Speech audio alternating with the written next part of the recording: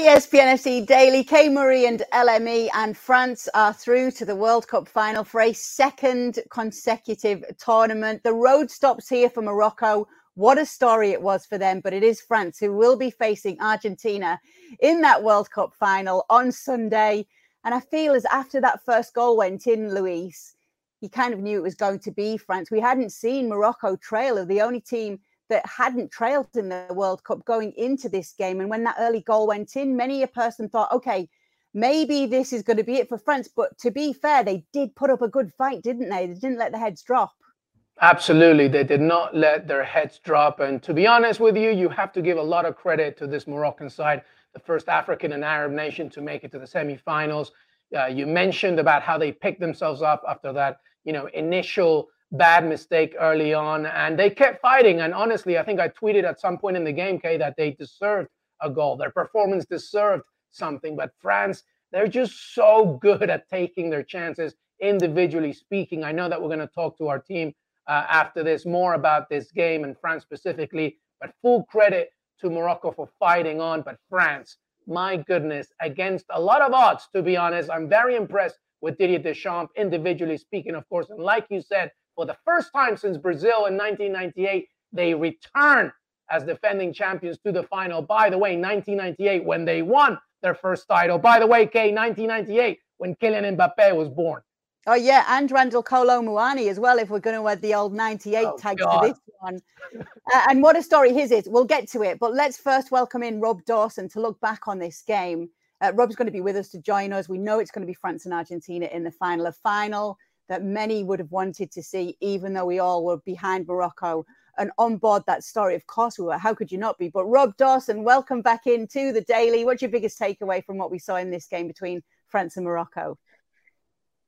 I mean, really, just how big a fight Morocco put up.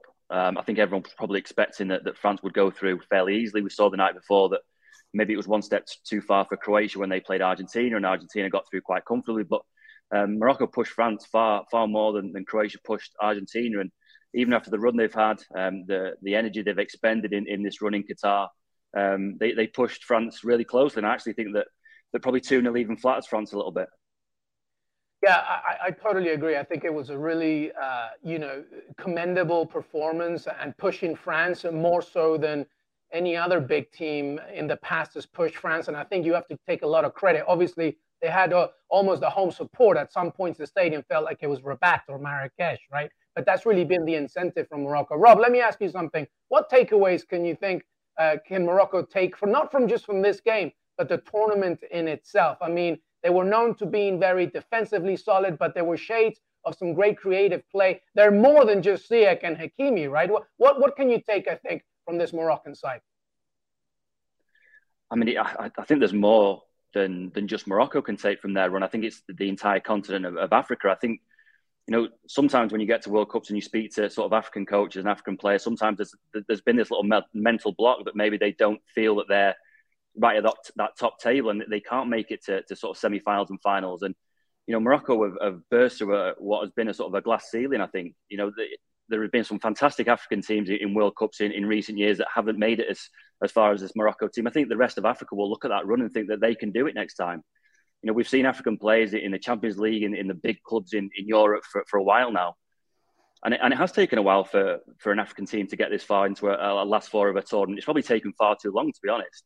But I think African teams will now look at what Morocco have achieved here and think that they can do it. And the next World Cup in the United States and Mexico and Canada in 2026, there'll be those 5 African teams who are lucky enough to qualify for that tournament will look at that and think that, why can they not get to a World Cup final? Why can we not see an African winner? I think Morocco have proved to everyone that we're not that far away from seeing that. Yeah, it's been a wonderful story for Morocco, hasn't it? But we are going to get France and Argentina in the final. And it's hard not to bill it as Lionel Messi against Kylian Mbappe. What did you make of Mbappe in this game, Rob? A little bit quiet. Maybe we saw him the same kind of role he played in that England game. The build-up to that England game was all about Mbappe against Walker. And I was on the show with UK and we spoke about how Mbappe had been a little bit quiet. I think the standout player for France tonight was Griezmann again, and not just going forward. Obviously, he was involved in the first goal, a crucial first goal when you're playing a team like Morocco to get a goal on the board early. but he was popping up everywhere, and it's, you know, France had to defend so well, and particularly their centre halves. But Griezmann was absolutely everywhere. There was times where he was on the halfway line, and all of a sudden you would look up again, and he was on France's own byline, clearing balls and defending and getting France moving forward again.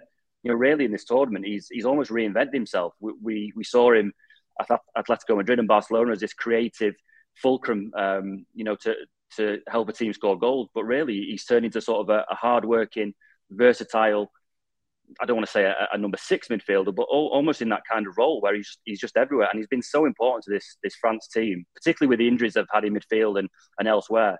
I think Griezmann really has been the standout player of their tournament so far. Yeah, it's a good point that you bring up, Rob. It's something that we've been talking about, and it feels as though every game that France play, we keep saying his name, Luis, and everything that he does. He also seems so selfless when it comes to this side. He's so hardworking as well.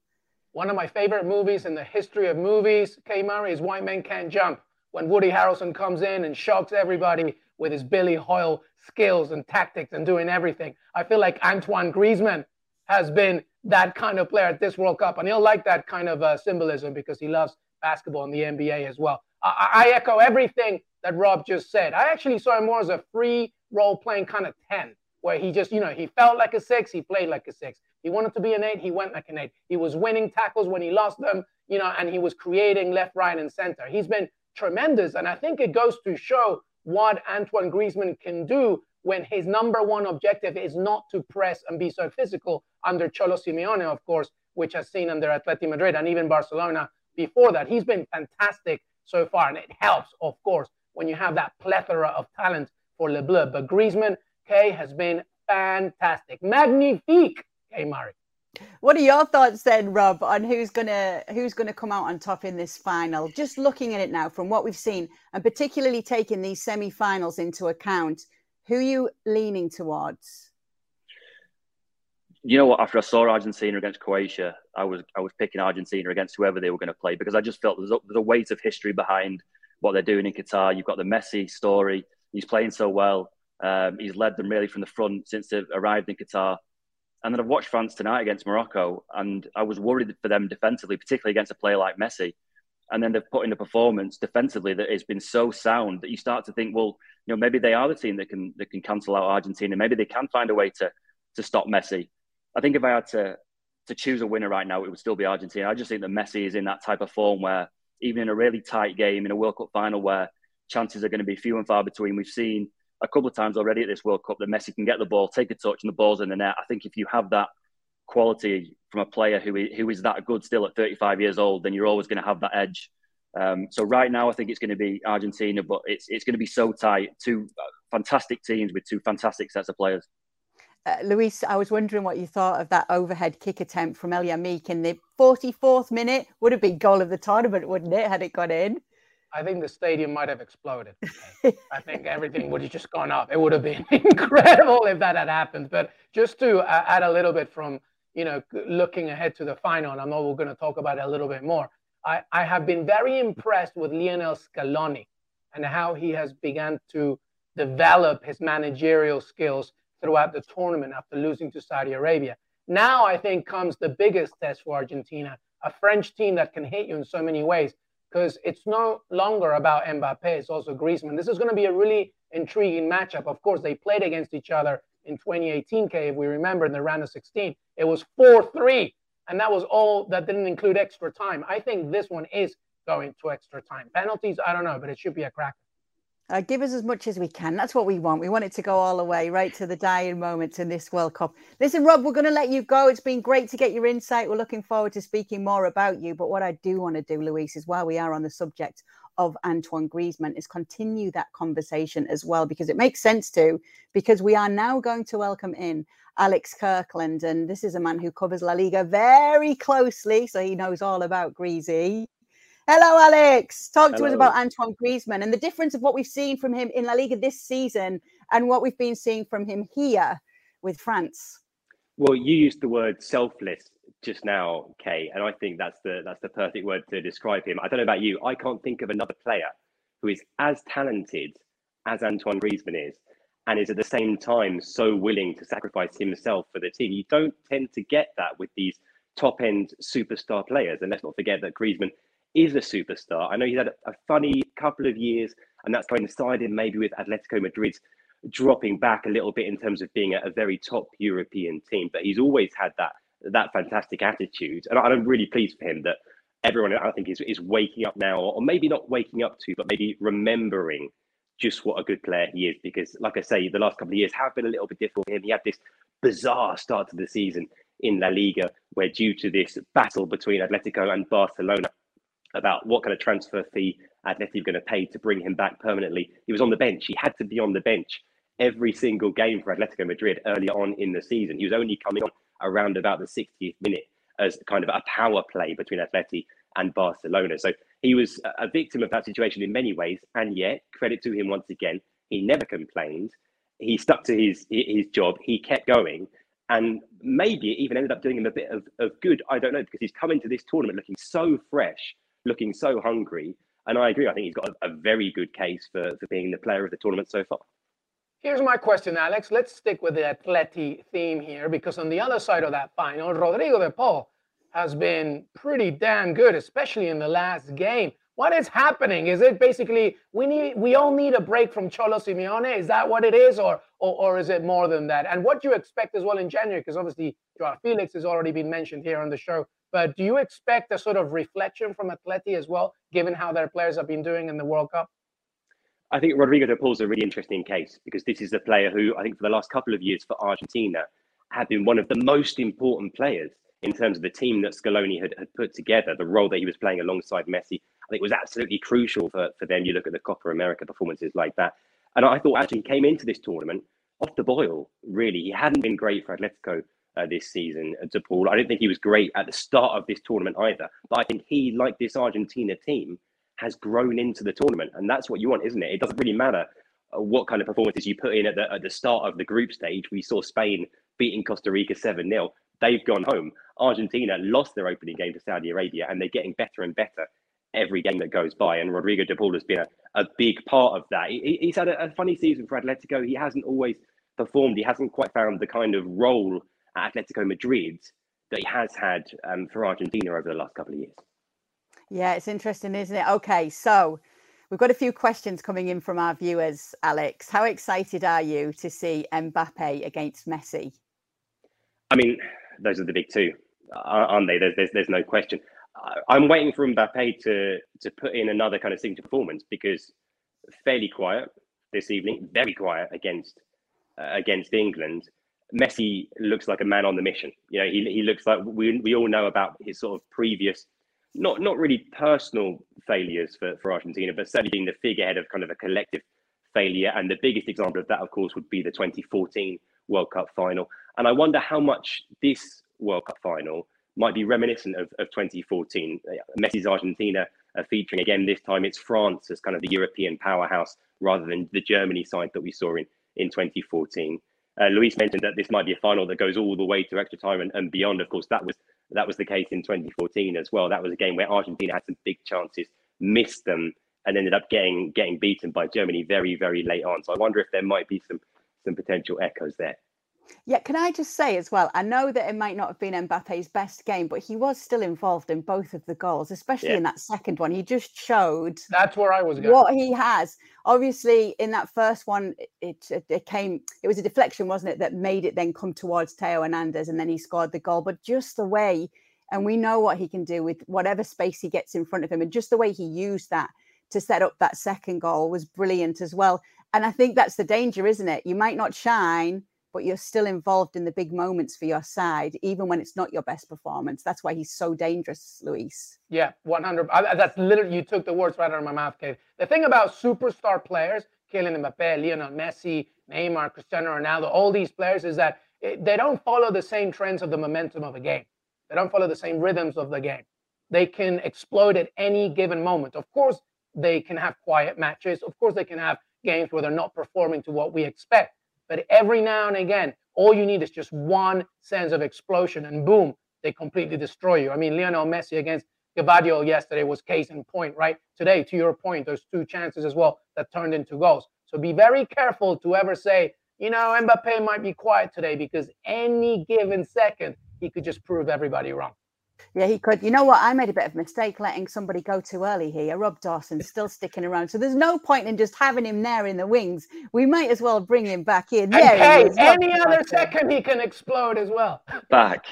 What is it they say? Two's company, three's a crowd. What's four? Four's a party, right?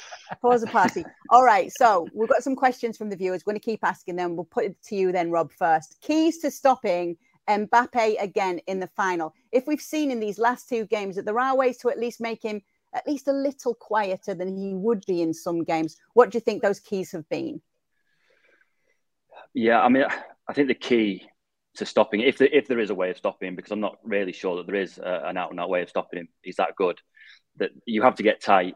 You can't let him run. You can't let him have pitch in front of him where he's just going to hurt you, because his main attribute is his pace, and pace frightens the life out of defenders. And if you let Mbappe run at you, you are in an absolute world of trouble, because that's all he wants to do. He wants to get the ball. He wants to kick out in front of him and attack you like that. And I think if you get tight, you make him face his own goal. You make him pass it back into midfield. Then you've got half a chance. That the last thing you want to do as a defender is have Mbappe running in behind you, because once that happens, you're just not going to be able to stop him.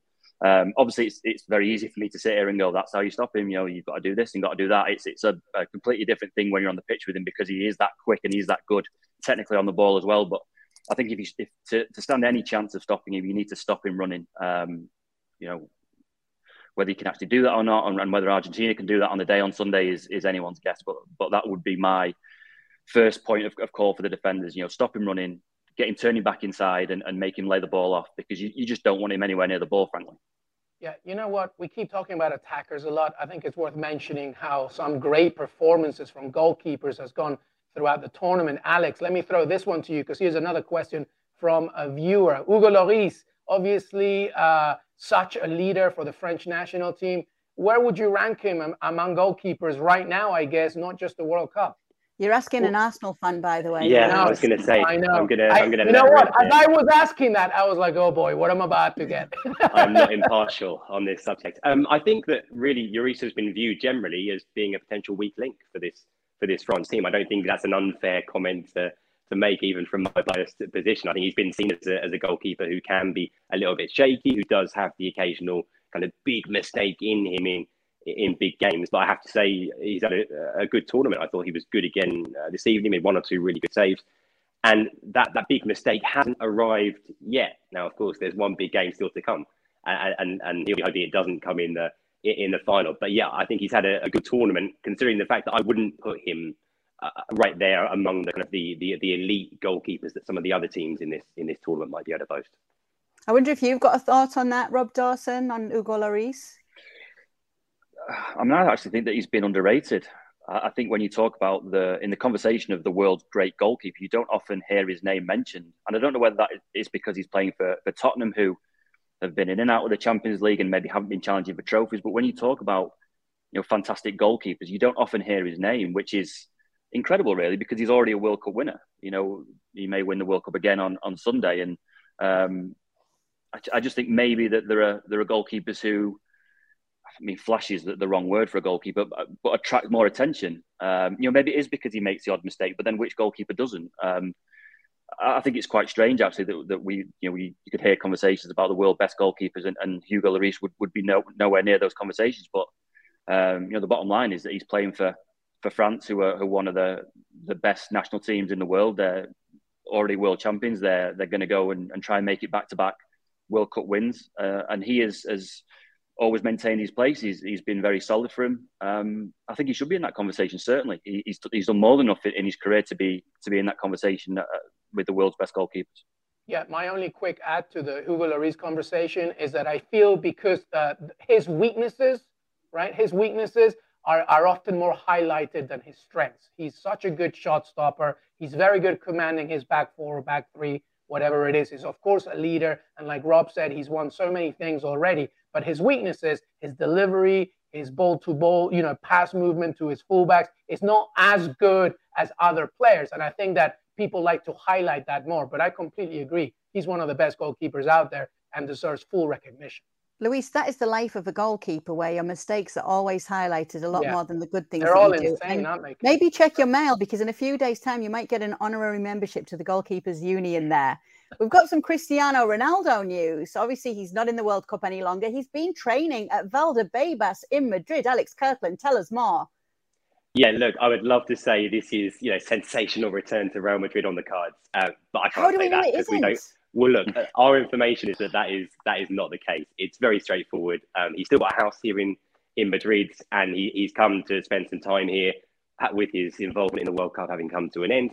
He wants to be training to try and maintain his fitness ahead of wherever he ends up deciding to move in January.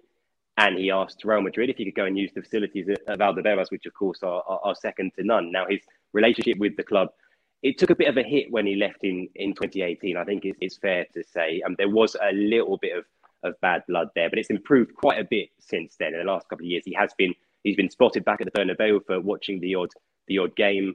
And whenever you've heard someone like Florentino Perez talk about Cristiano, he's been very, very complimentary. So that relationship has improved a lot. And so when Ronaldo said, "Look, can I come to Valdebebas to train?" and the club said, "No problem. Anytime you want to come train, you can do that." Now, it's important to say he hasn't been training with the Real Madrid first team. He hasn't been there taking part in rondos and five-a-sides. He's been training on his own on a separate pitch.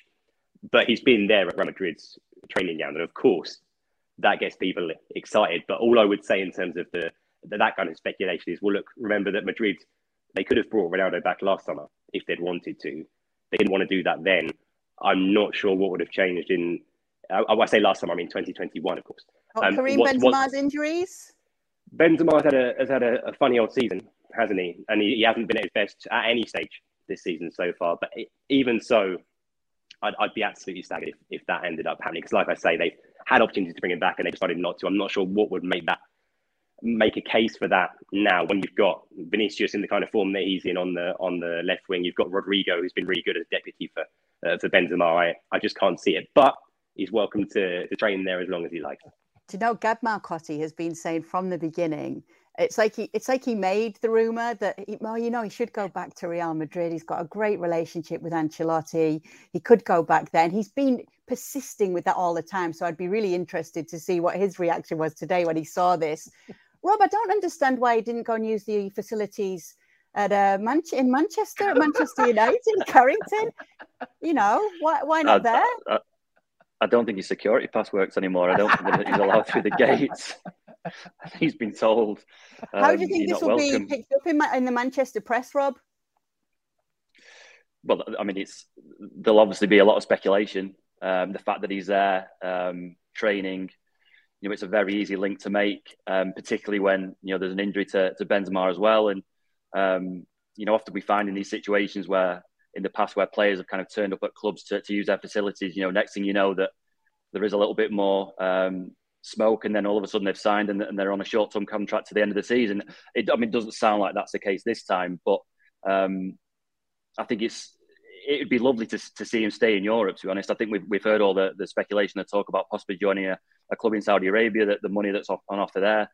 I think a lot of people, whether you like Cristiano Ronaldo or not, or agree with the behaviour that he's demonstrated in the last few months, I think a lot of people would like to see such a great player remain in Europe for as long as possible, whether that's at Real Madrid or somewhere else.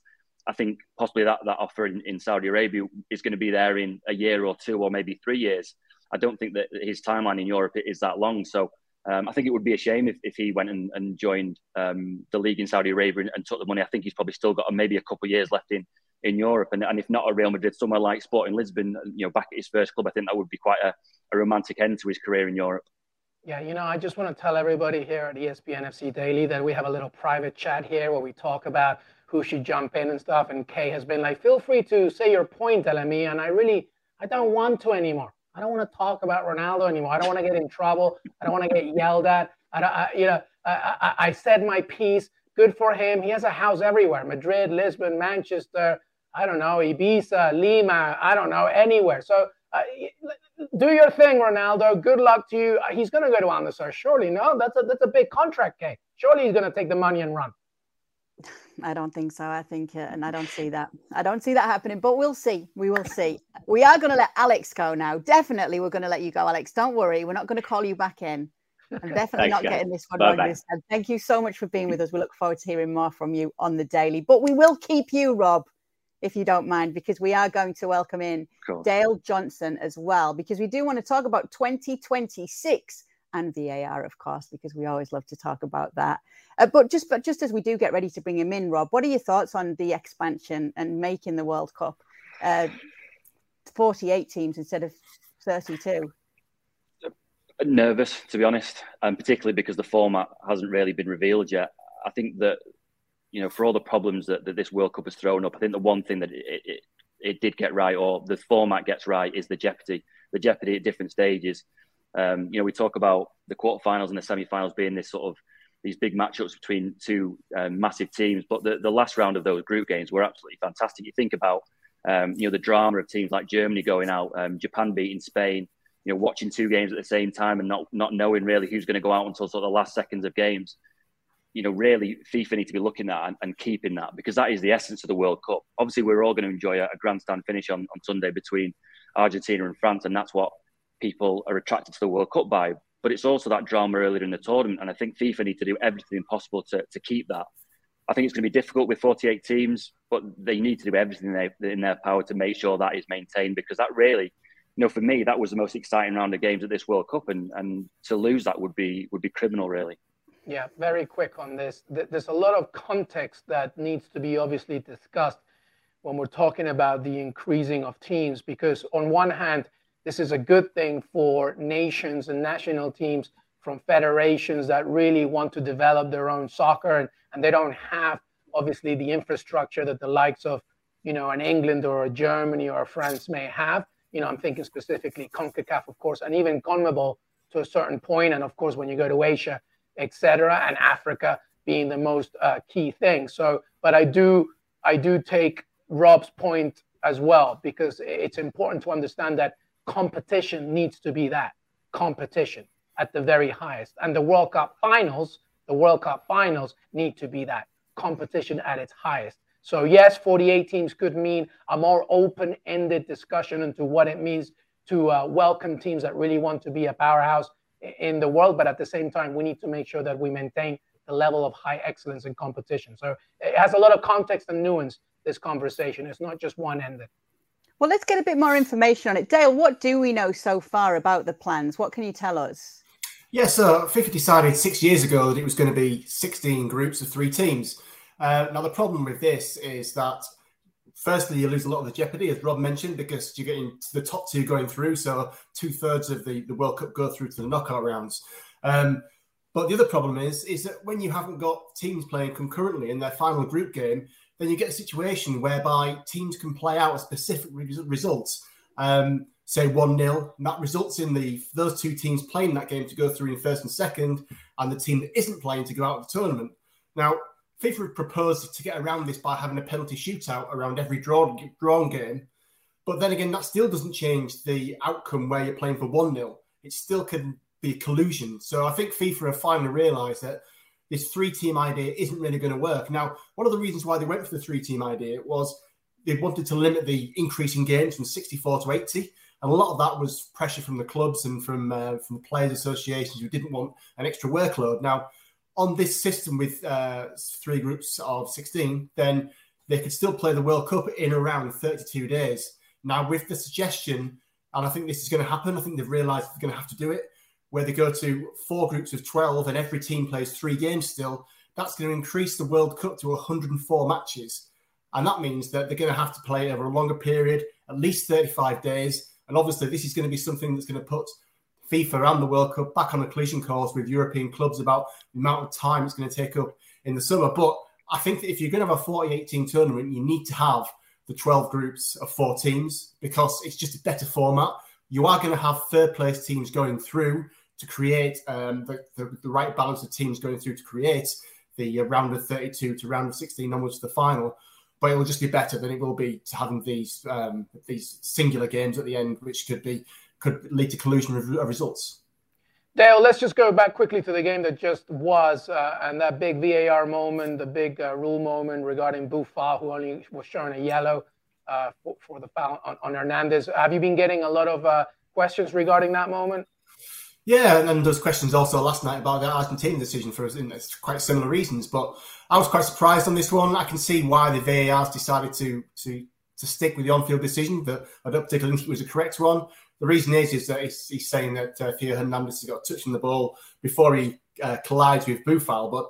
But the fact of the matter is that he didn't collide with Boufal with the foot he made the challenge with.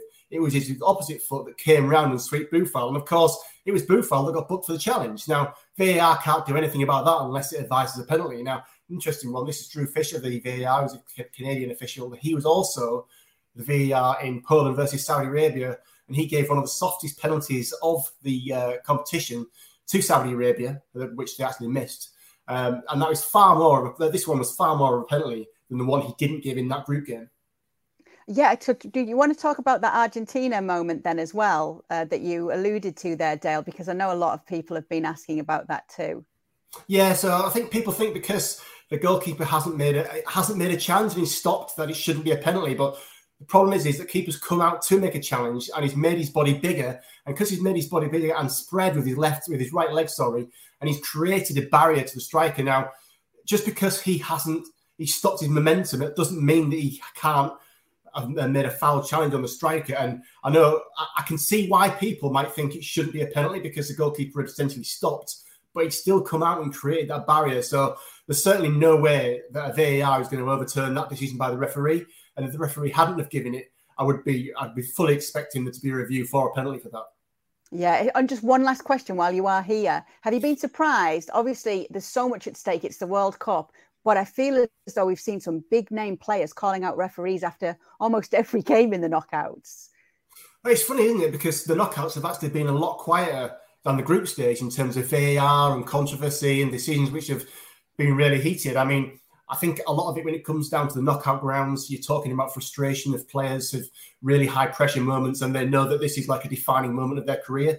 So they don't want things to go wrong around refereeing decisions. But I think on the whole, once we got to the knockout stages, the refereeing's been a lot better than it has in the group stages, that's for sure.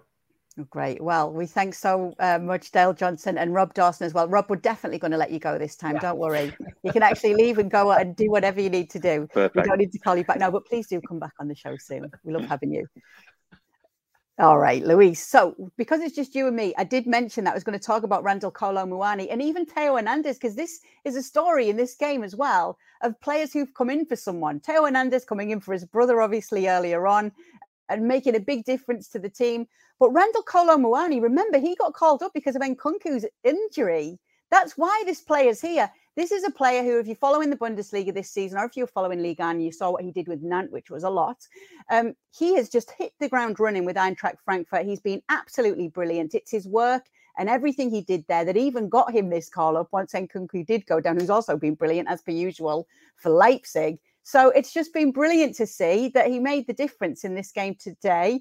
And once again, we're just seeing brilliant stories come from the World Cup. But what a brilliant story, just to end Morocco's run was, Luis. Seconds after coming on. Unbelievable. I think he couldn't even believe it when he did it himself, right? After Mbappe entered the box and he was trying to, find a way to shoot. And those are what the stories are all about. Like you said, Kay, it's really great to see. And I love the happenstance and the story of what you just said right there. It's only because of Nkunku's injury that he came in. And you're going to see that over and over again. And Argentina has him as well of their own. Julian Alvarez wasn't even a starter for Argentina. He wasn't even a thought really for Scaloni until much later into the qualifying campaign. Obviously, he moves to Manchester City, and now he's one of the main factors for Argentina in a World Cup final. This is what we live for, Kay Murray. Oh, it absolutely is. We will be back Sunday after that World Cup final, whether it's extra time penalties or just regular time. We will be here live on the Daily. Make sure you are.